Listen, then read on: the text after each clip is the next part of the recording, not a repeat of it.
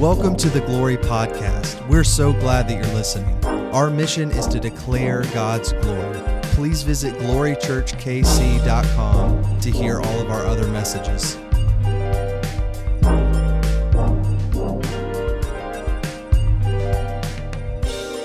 This morning, we are in week 2 of a series over the summer, and as you can tell by looking around, summer is in full swing. I mean, it happens every year, no matter where you're at. When the sun comes out, people travel. And so if you miss a week, know that we will always be online. Those of you who are online watching, it's great to have you. We will always put it up on a podcast. You can catch up, but I encourage you, dive in with us. As a church, this summer is going to be a powerful time to deepen a few things. We're in a series called Spirit-Filled. And I told you a little bit last week, my background. I grew up Southern Baptist, and the most spiritual thing we ever talked about were the fruit of the Spirit. And that was just how I could be patient as a son, because I had an anger problem growing up. And so patience was what we learned. And it was just this tangible thing, and it never stepped forward. But I told you last week that God has humbled me to realize how spiritual the fruit of the Spirit is. If we are to grow as a church, there is an immense power that we have in the Lord with love. And so that was last week's message. We've been taking them week by week. We talked to the staff, do I want to change up the order? And I'm actually, no. I want to submit myself to the order that Paul gave, love, joy, peace, patience, kindness. And so if you want to track out the summer, that's what we're talking about. All right? I didn't even want to order it, and it's been awesome because God likes to plan things out. And this week, talking about joy, I felt like it has been very apparent, our need for joy. And so this is where we're at right now. But I will tell you, maybe it has felt in your life like you are in or have been in for a while a spiritual food desert. Have you ever heard this word that's white, food desert? It's a common thing. A food desert is a sad reality in our world, that there can be whole places that don't have access to a grocery store. Not just a store with food, boxed food, but fresh food. And I feel like sometimes our homes can be like a spiritual food desert where we are consuming things, but there were easy things that we could quickly consume and there was nothing of fruit. That we're filling our lives with things, but it's not spiritual fruit. And so this past week I was praying, and my week was completely different than ever before. I was at a conference this past week. My wife was going to go with me. I may look like an extrovert on the stage, but I'm an introvert, and if we're in a group of people, I don't want to talk to you. It's bad. I deal with it all the time. So I flew in a plane by myself, which all is just that's terrible. I don't like to go shopping by myself. I don't like to go to coffee shops by myself. I don't like to walk on a road by myself. It's just, and not it's weird. So here I am, and my wife was going to go with me. She decided not to, so I was in a conference, and I am trying to pay attention. But obviously my whole week is messed up. Can't do sermon prep like normal. So here I am listening, jotting down, and I started just praying and prayer journaling. And it turned from what my prayers were to what my thoughts were to what I was hearing. And this is a really cool thing. If you want to start the discipline of journaling and prayer, God can sometimes respond in your thoughts, and just write them down. And so this is literally what I wrote down. I knew I was talking about joy. I had read some scriptures in my free time, which was minute at a conference. 8 hours of just nonstop meeting people. And I wrote this down. I wrote, my people are filling their time. My people are filling their schedules. They are filling their bellies. My people have been filling their thoughts. They're filling up their homes. They're filling their responsibilities. And I just literally they're filling their resumes. They're filling their quotas. But they are tired. My joy has not been sustaining them. And I just was all right. In fact, if I could just ask a question over you, and this will be a question where you're going to have to raise hands. It's like a show of hands. How many of you have either said or thought a variation of this phrase this week? I'm just tired. Anyone? I'm just tired. Hey, how have you been? It's been good. I'm just tired. Hey, like, what's going on with you? I mean, not much. Like, I'm just tired. I mean, nothing bad has happened. How's your week been? Oh, nothing. I mean, it's been a good week. I'm just tired. Just tired. I felt like as I was praying, the Lord just said, like, my people are filling their bellies. They're filling up their time.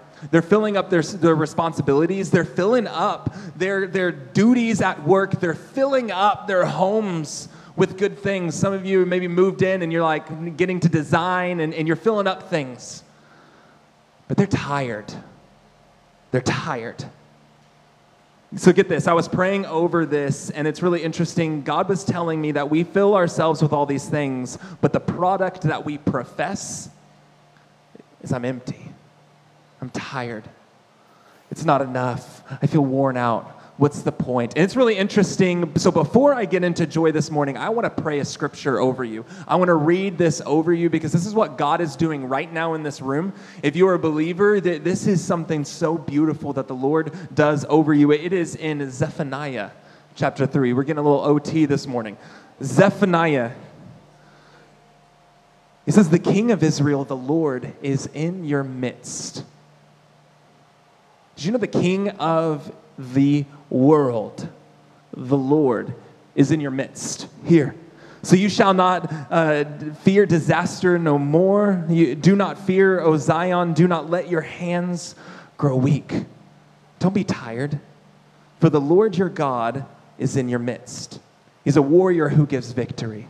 He rejoices over you with gladness. He renews you in his love, and he exults over you with loud singing. I don't know what your week has been like. I don't know how many times you've claimed, I'm tired. I used to do that as a child, like, hey, Greg, can you clean up after dinner? I'm just tired, Mom. Like, I'm tired. It's an excuse that we use why we don't feel like we should, fully be in. I'm just tired. Do you know the Lord your God is in your midst, and he's exalting over you today? And so what we're going to learn from this, Spirit-filled joy, if I can just speak this, you will come to see very quickly that joy takes the empty and fills in praise. Like over and over, joy takes what we feel is lacking and fills in praise. It's interesting because when you feel empty, you want to fill it with something. But joy takes this feeling and fills in praise. And it's something that we're going to learn over and over this morning. That your heart needs to know that your God, the Lord your God, is in your midst. So I want to framework this morning in a couple of ways. We've been talking about this spiritual power, right, of the fruit of the Spirit. The power of joy. And that's where we're landing this morning. But when doing so, I want to own and understand the manufactured joy of the world. Because the enemy, if I could just speak this, he knows really well that without Christ, you are an empty vessel. He knows. The enemy knows that our fallen world is a cracked cistern that will never hold anything. Emptiness. There's a jar of clay. The enemy will prey on that belief. And so why throughout our world is like, it makes sense. If I need joy, I need to fill my time with, fill my calendar with a vacation. If I need joy, then I need to fill my belly with that food I've been craving. If I need joy, I need to fill my time, my life with friends who seem to care about me. I want to party. And so the enemy knows the empty cistern will just keep being let out. But the interesting thing is when we became a believer, that lie is so deep inside of us. Like, even me as a pastor, there are times when I feel like I feel empty, God. I feel like I just have to keep doing things to be good enough. Like I feel I have to achieve more. You have to be more. And this lie is pressed in on believers. But can I just say the truth? Scripture says that you are a jar of clay filled with the glory of the Lord. You will never be emptied. You can be crushed. You could be dropped, but it's not going to be crushed. You're going to be persecuted, but you're not going to be abandoned. Like you literally could be pressed on all sides, but there's no shattering that can happen because you're filled with something more powerful. But we overlook this all the time, and the enemy wants to press it. He's lying to us. Hey, you got to get better. You're missing out on this. You need to achieve that. You need to fill your time with this. You're feeling like you're not doing good enough, so do this. And so I have for you this morning 3 powerful effects of joy that when we put them into perspective, when we put joy on this, the anthem that it is, Spirit-filled joy, these 3 things are going to happen. So we're gonna hit them. I would encourage you to take notes, all right? Note takers, do it, all right? This first one, though, might be a little confusing, so you're going to need to write it down before we can get into it, all right? But the first one is this. If you want to talk about the power of joy, joy breaks our natural aversion toward pain. Like, I want you to just write that down, and then what you can do is probably underline natural aversion. That's a little strange word, but you can underline natural aversion. Write it down, and we'll talk about it. Did you know that you have a very natural aversion, which means, like that's the sound that aversion makes, toward pain, a hardship, struggle. When you feel like you are in a storm, we all have this natural aversion to it. You want to run away. You want to fix it quickly. Joy is so intimately connected with struggle, so intimately connected to struggle, that when we try to minimize struggle, we minimize joy. Like, we're going to get into this a little bit more, because I don't think we even realize this. Our hearts, they ache when a hardship comes. We want to fill our time. When you have a bad day, we're going to just pour that drink a little harder. Like, we want to satisfy. We want to silence things. We want to numb something. When a pain comes, we want to act like it's not there. We don't want to talk about it. We want to fill up our thoughts with other things. We have a natural aversion toward anything painful. Always. This is why you want to spend time with friends who don't ask you the hard questions. Think about it. But when your pain is subdued, your joy is subdued. And so we'll get this a little bit more. And the reason is, if I can be honest, pain is the proof. This is like a literal thing. Pain is the proof of the world's spiritual hunger. Like, suffering exists because sin exists. But pain, suffering, is the literal proof of a need for a satisfier. Like a need for a God. Pain is the proof. And we can take that even further. Pain is the reminder then, as believers, of our hope. Literally, pain and joy are so intimately connected, because pain reminds me that I'm needy. And pain also stands in great contrast to the eternal life I have. Because I know this disconnect of it's not yet here. And so it gives me hope. But can I tell you, our enemy literally hates, and this is the moment when he cuts in, is right in between those 2 statements. He cuts in. And so he does things like this. I don't want them to focus on their hope in the Lord. So I'm going to take this believer, and I'm going to try to get them to physically subdue everything, and we'll call it joy. We'll call it joy. I'll give them a really heavy work week, full of good tasks that they can do and be proud of. And they will have joy in it because they're doing what they love.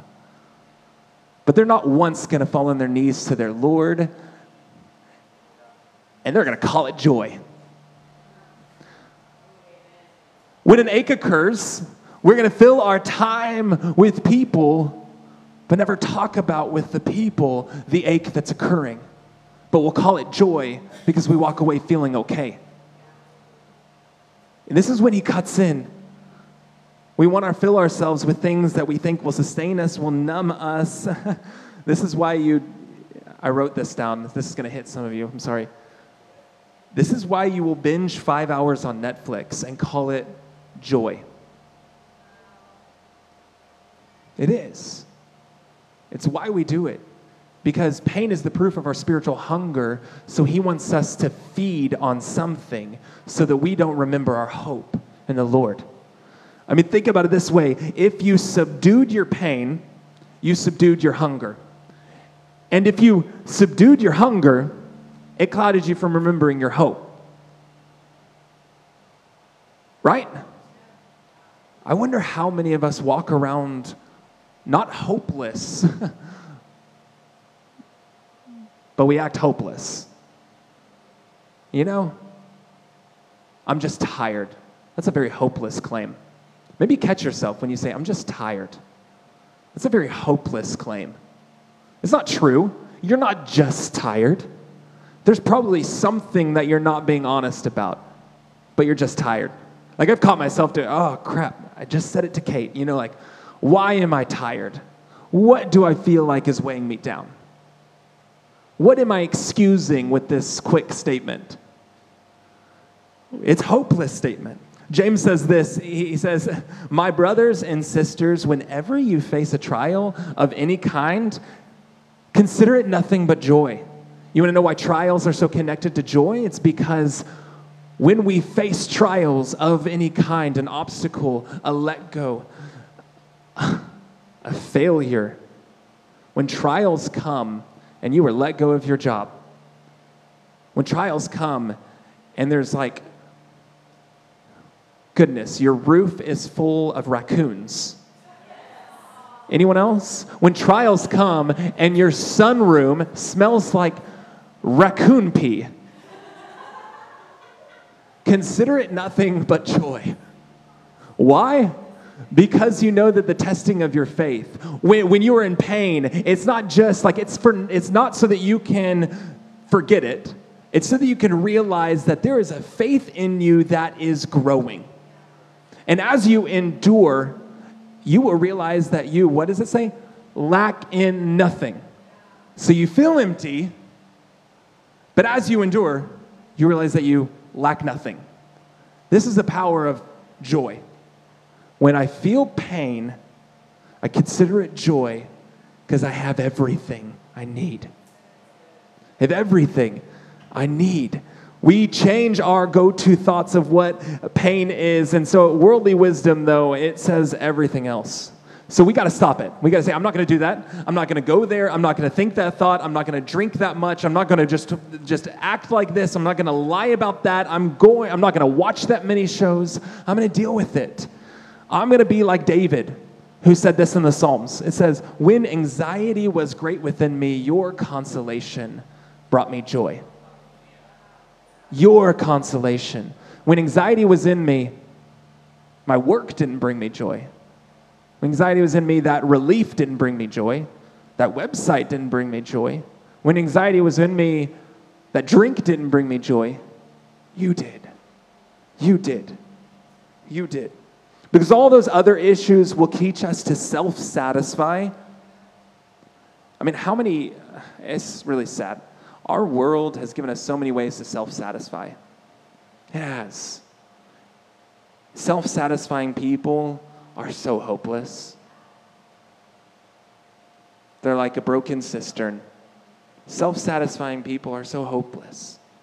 But we have the joy of the Spirit, and there is eternal power in it. And honestly, if I can be truthful, we have too many churches who are full of people who have an aversion toward their own pain, and so they smile a lot.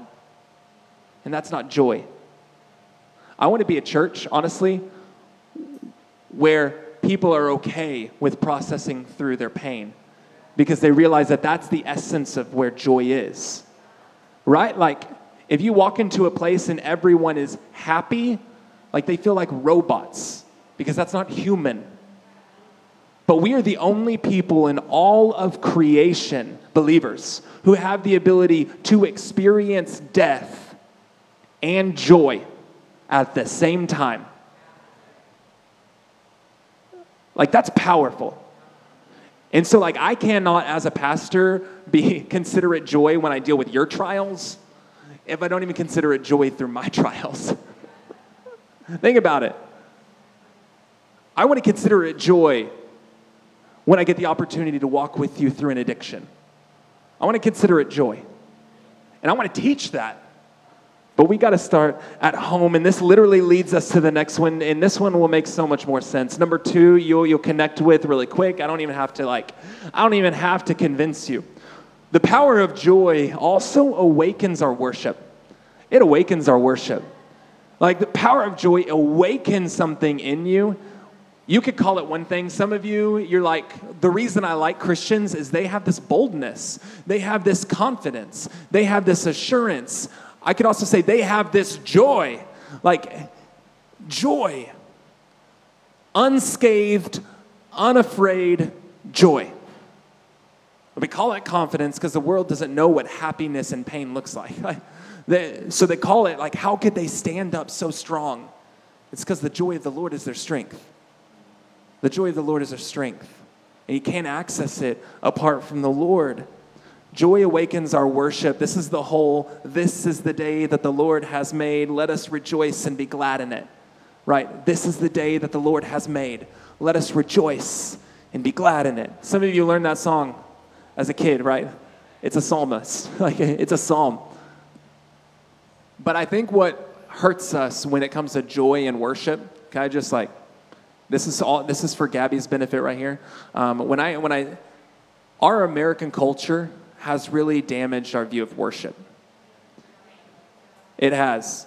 We designate it to a Sunday. We designate it to a tune. We designate it to an experience. And so what happens is God could have done something really powerful in here. Let's say an individual comes up to another one and they say, man, worship today was powerful. What if that individual translated that as the song choices were good? That's literally what America would translate it. The songs were good. Those words were good. That's not worship. Worship was the reality that person who said worship was so good realized that the Lord their God was in their midst and they had joy. But what we got to realize is when you're driving to work after having a flat tire, the Lord your God is in your midst and you could have joy. When you're doing the dishes, the Lord your God is in your midst. When you're with coworkers, the Lord your God is in your midst. We've damaged worship, and so when the music stops, we don't have joy. But if I can, I didn't say this earlier, but I want to learn from the black church, because historically they have done an amazing job at connecting suffering with joy. Their ability to say suffering, I've been mistreated, but I know the God who treats me well. And so I'm joyful. Like, I'm getting chills. That's what I want to learn. Sometimes us white people don't even know how to own our suffering. And so then we wonder why there's those weird people being really excited. And we're like, they're weird.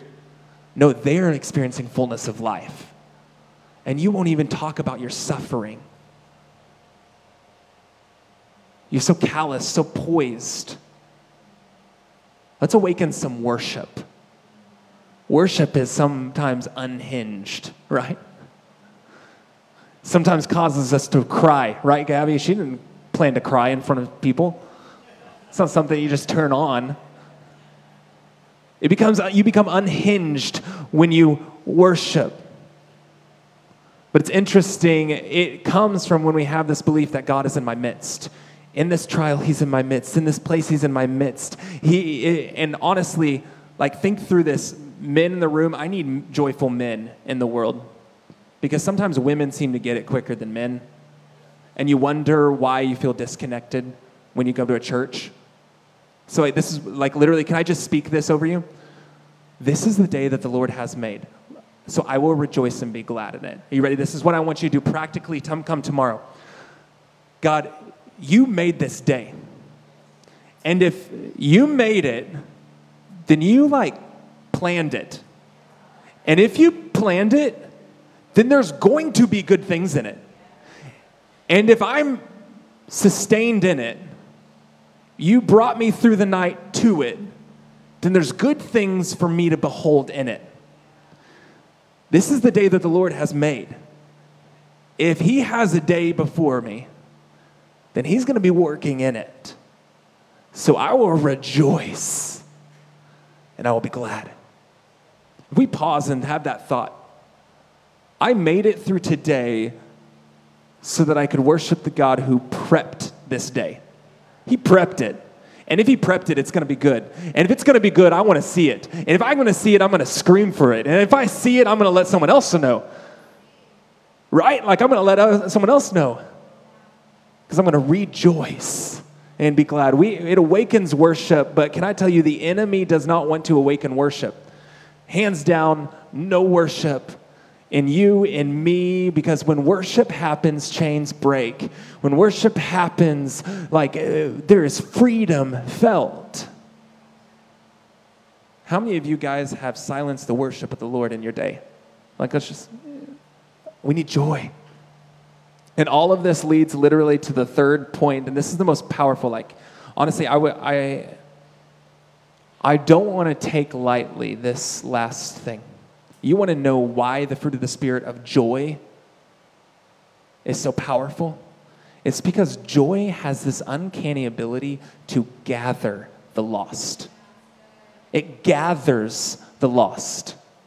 Joy gathers. Now, if I was God's enemy, which I'm not, but if I was God's enemy, I would tune in to everything he says as he tells his people, as Jesus speaks his people, what his plan is. So when Jesus speaks, hey, I've commissioned you to go and make disciples of all nations. As the enemy's hearing this, he knows that the greatest goal of God's people is not just to worship the Lord, but in their worship, they draw people to do the same. You are to make disciples of all nations. That's not my job as a pastor. That's our job as the church. And that's the game plan. That's the reason. Draw people to the Savior. And honestly, the number one killer is a lack of joy. If you don't have joy in your day, you're going to be selfish. If you don't have joy in your day, then what you profess on a Sunday is not going to bleed through to your coworkers. He knows that the number one way to destroy their witness is a lack of joy. Think about it, because when they don't have joy, they'll start filling in everything else, which will then destroy their witness. Adultery will happen. Pornography will be rampant in their life. We talk about those things as destroying witness. No, lack of joy started many of it. Lack of this satisfaction in the Lord. Joy gathers the lost. Think about it. The woman at the well, she realized, I get to worship in spirit and truth. That woman dropped her water, like I just imagined, dropped her water and goes to Samaria. I met a man who knew everything about me. I'm like, this is Linda? She's quiet. Now she's not. She went to that time of day because no one else was there. And now she's coming into the city, bombarded, proclaiming. That's joy. Some of you need to be like Linda. For real. Have you met a God who's done everything for you? Why hasn't your job known about it? Sorry. If you met, not sorry. Why hasn't your job known about it? When the lame man stands, he starts dancing. That's in Scripture. He leaped for joy. People are like, is this the same man who is paralyzed? They start asking questions because joy gathers the lost and they're ready to hear. They're ready to hear. Joy gathers the lost people and they're ready to hear. They're ready to hear. Honestly, you not feeling joy at your workplace, let's just talk plainly. Could be a number of things. It could be because God's calling you somewhere else, or it could be